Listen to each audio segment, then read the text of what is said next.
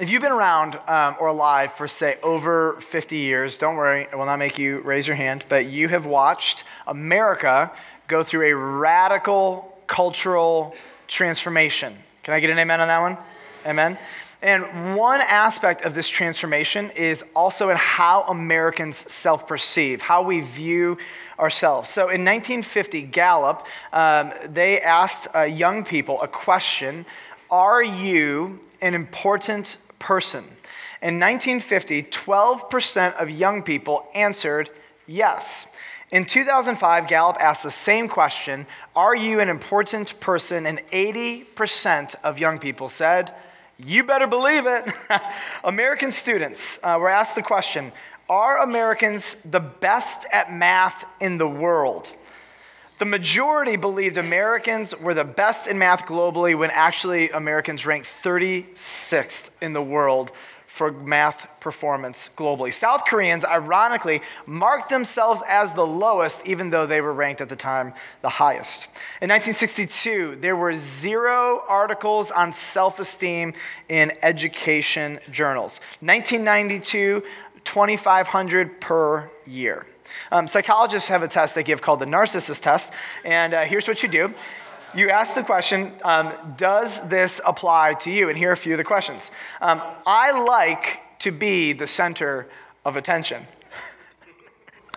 I usually show off if I get the chance because I believe I am extraordinary. Some of you are like, yeah, that's basically me. Yeah, okay. I find it easy to manipulate people. Now, at this point, you're like, these are my children, right? Welcome to the cultural transformation. Someone should write a biography about me. This is so great. In the last 2 decades, there's been a 36% increase in the mean score on the narcissism test. Time magazine asked Americans if they believed they were in the top 1% of earners. Ironically, 19% of Americans believe they were in the top 1% of earners. Sociologists tested executives about their own specific industries, and they asked them, after they tested them, how confident are you that you got the answers correct? So in the advertising industry, these executives were confident that they got 90% of the answers correct, when actually they got 60% of the answers wrong. The computer industry executives were the most bloated in their opinion of themselves. They guessed 95% of their answers were going to be correct, but actually they got 80% of their answers wrong on the very industry where they're on the front lines of leading. In 2006, 51% of 25-year-olds, so 25-year-olds, 51%, said that being famous was an important life goal. By the way, that's like 0.01%, right? That's who gets famous. 51%. Half as many said being very spiritual was an important life goal. Let's just stop for a moment and agree on one thing. The United States of America is the global leader in self-esteem. Can I get an amen on this one, right? We think we're amazing. And let's be honest, we are the best country in the entire world. But that aside, I'm sorry, I couldn't. There's so many people from different countries right now, and they're like throwing stuff in their brain at me. There's been a major shift, though, in how Americans view themselves over the last 50 years. Massive cultural shifts in how we see ourselves, and we are more than ever, by culture and therefore by nurture, I want you to hear this, aggressive, hardworking, self-promoting, and very self-assured. Culturally, we are oriented as Americans towards victory, success, and conquering. Now, here's the deal. This is our heart language. If you grew up here, this is what is inside of our souls. How could this narcissism, this overcompensation, this bloated view of ourselves, how could it not massively impact our relationship with God, our spouses, our kids, our coworkers, and our family, right? This is huge, and it's into our culture and in the first century culture that the words of Matthew 5:5 just ring so loud. Jesus says, "Blessed are the meek, for they shall inherit the earth." Well, let's set some context up. We're in a series called the Beatitudes. Beatitude is a Latin word for blessed or happy.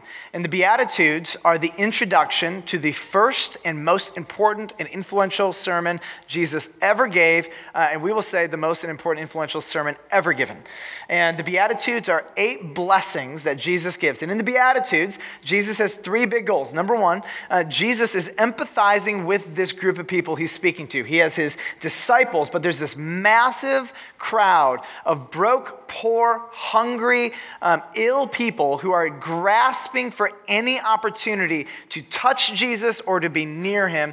And what happened is when people would meet with Jesus, they would leave feeling like this: that guy gets me. The second thing Jesus wanted to do was to bless. He wanted to increase human flourishing. Jesus is the designer of every aspect of our bodies and our souls. He's the designer of marriage and relationships and friendships. He knows exactly how we are created to thrive as image bearers, and he wants to bless humanity and show us the way of Christ, which is the way of the designer. And so he wants to bless them. He wants to increase human flourishing. And then finally, number 3, a master teacher like Jesus must dismantle his audience, put them back together, and recalibrate them. Because everybody, myself and we included, walk into any teaching environment not having perfectly arrived. We need to be recalibrated. Some of us need to be pretty thoroughly dismantled. And Jesus, through each of these Beatitudes, is going to dismantle their wrong ideas and put them back together in the image of God. So point number 1 in your notes is empathize. Are the meek weak? Now, I was really proud of this one. I'm going to be honest. I wanted to say something like, are the meek wheat? No, they're sweet, or something like that. I just want to get some rhyming going. Some of you will say technically they don't rhyme. Well, rappers don't pay attention to that, so I don't either. Okay. Meekness is a word massively misunderstood in our culture. If I were to say to you guys, how many of you want to be meek? Very few of you would raise your hands. And even if you did raise your hands, I bet upon probing, what the Bible means by meekness is not necessarily what you mean by meekness. And so what I want to do is I want to just help you look at some of the different dimensions of weakness, and then we're going to define it. So number 1, meekness is not weakness. It is not weakness through passivity. When we think about meekness, we often think about the passive person who doesn't say hard things or doesn't say their opinions. Can we just agree on something in the front end? Jesus was the meekest person that has ever lived nor ever will live, okay? Like, got that? Like, meekness he's perfect. He's got it down, okay? So let me just give you something that a meek person like Jesus would say. He would look at the Pharisees, and he would call them whitewashed tombs, sons of hell, blind fools, hypocrites, brood of vipers. When you think of a meek person, do you think about them doing those kind of things and saying those kind of things?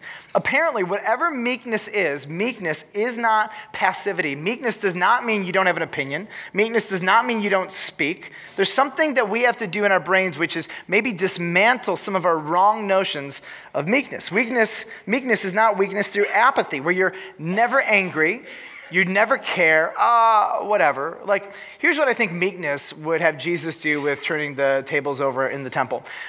He sees these people who are upsetting God, misusing money, exploiting the poor, exploiting the sacrificial system. He comes into the temple and he says, excuse me. I'm about to gently turn this table over. Would you mind just taking some of your coins and produce and products? Would you just move them over here so I could gently turn this over and make a point, right? Is that what he does? He walks in, really angry, flips open the tables, money goes everywhere, people are frustrated. Who does this guy think he is? And somehow in this moment, Jesus has not 1 ounce of lack of meekness. Meekness is not apathy. Number 3, meekness is not silence, where you're always quiet. I mean, last time I checked, Jesus talked a lot. Most people see meekness as, I'm never going to share my opinion. I'm a doormat. You get to walk all over me. Meekness is seen culturally as effeminate and soft and non-assertive. I'm just going to put this out there. That does not strike me as anything like Jesus when we read the scriptures. He is a lot more dynamic, a lot more passionate. I don't sense passivity, apathy, or silence when I interact with Jesus.